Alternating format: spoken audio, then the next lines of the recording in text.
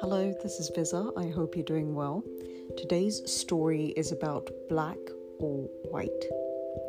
When I was in elementary school, I got into a major argument with a boy in my class. I have forgotten what the argument was about, but I have never forgotten the lesson I learned that day. I was convinced that I was right and he was wrong, and he was just as convinced that I was wrong and he was right.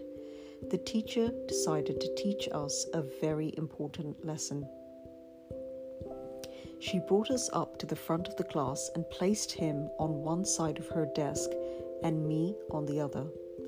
In the middle of her desk was a large round object. I could clearly see that it was black. She asked the boy what color the object was. White, he answered. I couldn't believe he said the object was white when it was obviously black. Another argument started between my classmate and me, this time about the color of the object.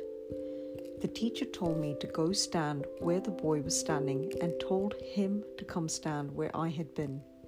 We changed places, and now she asked me what the color of the object was.